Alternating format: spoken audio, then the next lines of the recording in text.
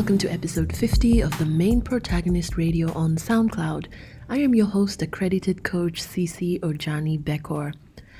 As always, click on the links to the right if you want to find out more about how I can help you solve the personal and professional challenges you are facing, or if you'd like me to do a training at your organization on matters performance improvement, culture, and wellness. We're back after a 1-year hiatus, and it's so good to connect with you again. I, for one, spent 2018 looking after my new baby and navigating the world of being a working mom, or rather, a mom who works outside of the home as well.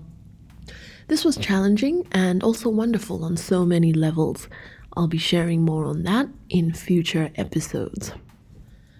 A lot happened for us in 2018. Some people had a really rough year, but across the board, what I'm hearing is that people learned a lot of lessons, many of them quite tough, and many people made the decision to say yes to yourself more and to be firmer with your boundaries.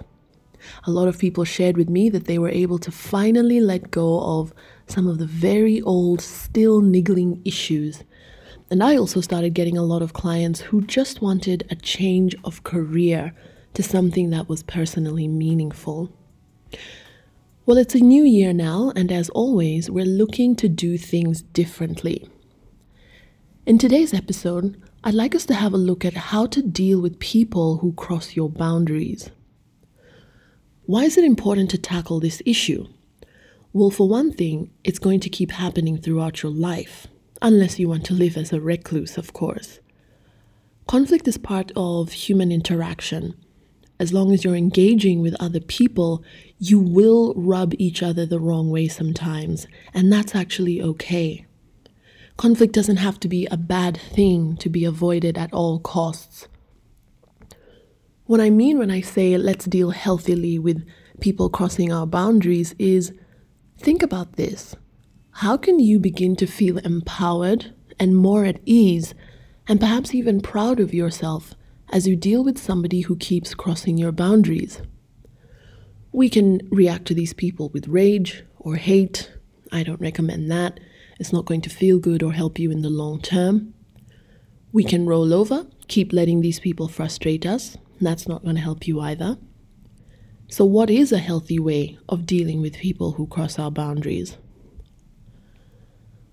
In life, it helps to look at the difficulties you go through as an invitation to grow in some way, to develop resilience so that the next time that thing happens to you, you're better equipped at dealing with the situation. My approach now is to actually give thanks for people who cross my boundaries, because it's an opportunity for me to channel the tough, no-nonsense, clear side of my personality. And this is meaningful to me personally because growing up, I was one of these women who had the disease to please. I was a very sensitive kid, and a lot of boundary crossing hurt me deeply. And I made it mean all kinds of things about my worthiness or lack thereof. Now I'm older and wiser, and I understand that people fight. Conflict happens. People argue. People are also hurting. People are stressed. People have no idea how to deal with conflict or how to disagree in a healthy way. So there really is no need to personalize everything. This is what I've learned. So give thanks for people who cross your boundaries because it's an invitation. Ask yourself, what is the invitation here? Am I being invited to toughen up? Am I being invited to give up wanting to be liked by everyone all the time? Maybe it's an invitation to wrap up a relationship that you no longer serves either of you, and to be okay with the fact that some relationships, many actually, are temporary. So what is the invitation? How are you being asked to grow through this conflict? Here's another thing. Decide whether this is a relationship you want to keep or not. Because there are plenty of people who we care about, but because we haven't been clear about boundaries in the past, They don't realize that they've been upsetting us, which is why they continue doing what they're doing. So, is this a relationship you want to keep or not? If it's a relationship you want to keep, it's time to be honest about how their behavior affects you. How can you do that? I say it's always better to have a conversation about it in person, or if that's not possible, do it over the phone, or Skype, or WhatsApp video, you name it.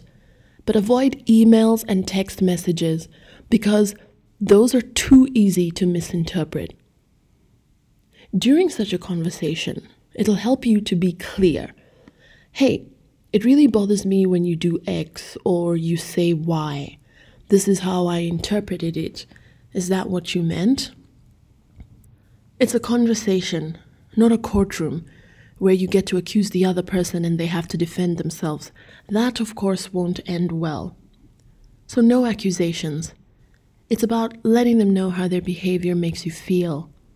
And let's be honest, difficult conversations are just that, difficult. But don't let that stop you from having one. Not having these difficult conversations, as most of us know, just leads to resentment and being passive-aggressive. What happens if it's a relationship you'd like to keep, but you can sense that the person won't change their behavior? This is especially true if you're dealing with somebody who has a personality disorder, for example. Here it's really important to discern whether you are secretly hoping the person will change to suit you. And that probably won't happen. I actually advise against this, hanging on to a relationship with the hope that this person will change to suit you. It's okay if they keep crossing my boundaries. I'll just keep talking to them, trying to help them, and they'll change.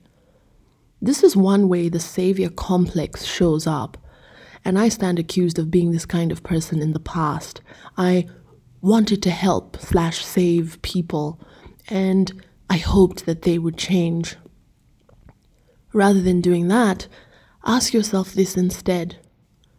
Can I be with this person just as they are? Or do I need to wrap up this relationship? Or do I need to hang out with them in smaller doses? Which leads me to the next point. What about when it's a relationship you don't want to keep? Well, you can do the same thing, have that hard conversation and see where it goes. But really, if it's a relationship you don't want to keep, oftentimes it's about keeping a respectful distance. And to do this with the understanding that you might be too much for the other person. So the question here is, do you have the savvy to see that your way of being actually triggers other people? They find it difficult to hang out with you. You see, the same way you don't want to hang out with someone, other people also don't want to hang out with you. So it's about giving other people space, the space that both of you deep down inside actually want. I've had to do this with 1 or 2 relationships. I certainly don't hate the person, but because their demeanor doesn't do it for me, I keep a respectful and healthy distance, and I don't go out of my way to spend time with them. And you know what? This feels honest. I also get the sense that for whatever reason, this person doesn't want to hang out with me either, and I respect that. Things can get tricky when it comes to family members, parents and/or siblings. Oftentimes, it is family members who cross our boundaries regularly. Here's the thing, the same process applies for family members. One of the beliefs that snookers most of us is this one: families should get along. So when your family is a quote-unquote dysfunctional one, you have shame and you think there's something wrong here. How many people do you know who are super tight with their parents and/or siblings? I've met a few, and I find that so cool, but a lot of people don't actually have that privilege. I've spoken with people who just have to wrap up a relationship with a parent and/or sibling because it's just too toxic. Even meeting halfway isn't a possibility. I've also met people who've made peace with how a certain family member is and decided to keep the relationship but have that respectful distance that I mentioned earlier.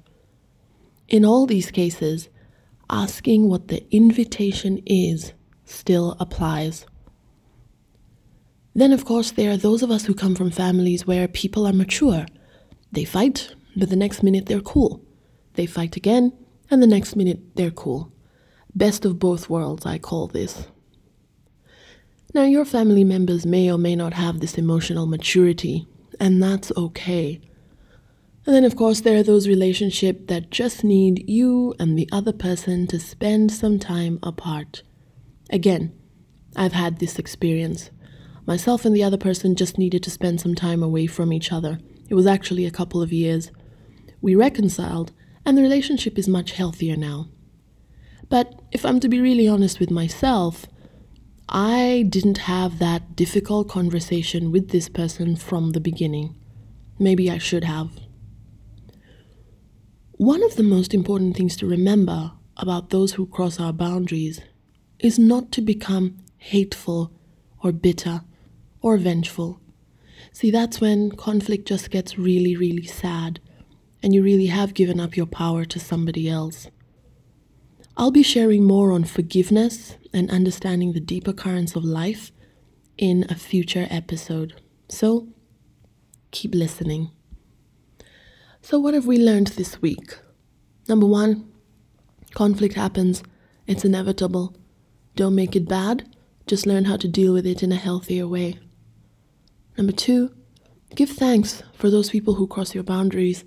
They are simply messengers. There's something you're being invited to learn through them. Number 3, decide whether this person you're in conflict with is someone you want to remain in relationship with. And be okay with the truth that many relationships are temporary. Number 4, be willing to have those difficult conversations, especially with people you care about. Number 5, are you hoping that somebody will change to suit you? Not advisable. Ask yourself if you can be with that person just as they are. And if you can't, point 6, give people their space. Not everyone wants to hang out with you, and you need to respect that. Some relationships may just need for the 2 people involved to spend some time apart. Number 8, it's okay to wrap up a relationship. You won't get along with everyone all the time, and that's okay. Point number 9, don't be hateful, vengeful, or bitter. Forgiveness is key. I'll be chatting more about forgiveness on future episodes. I'm looking forward to connecting with you again next week. As always, give yourself permission to be the most authentic version of yourself, because it's just too hard to keep up a persona. Some of these things come with age, but I don't think you need to wait to your 50s or 60s to start integrating some of these wisdoms. Have yourself a great week.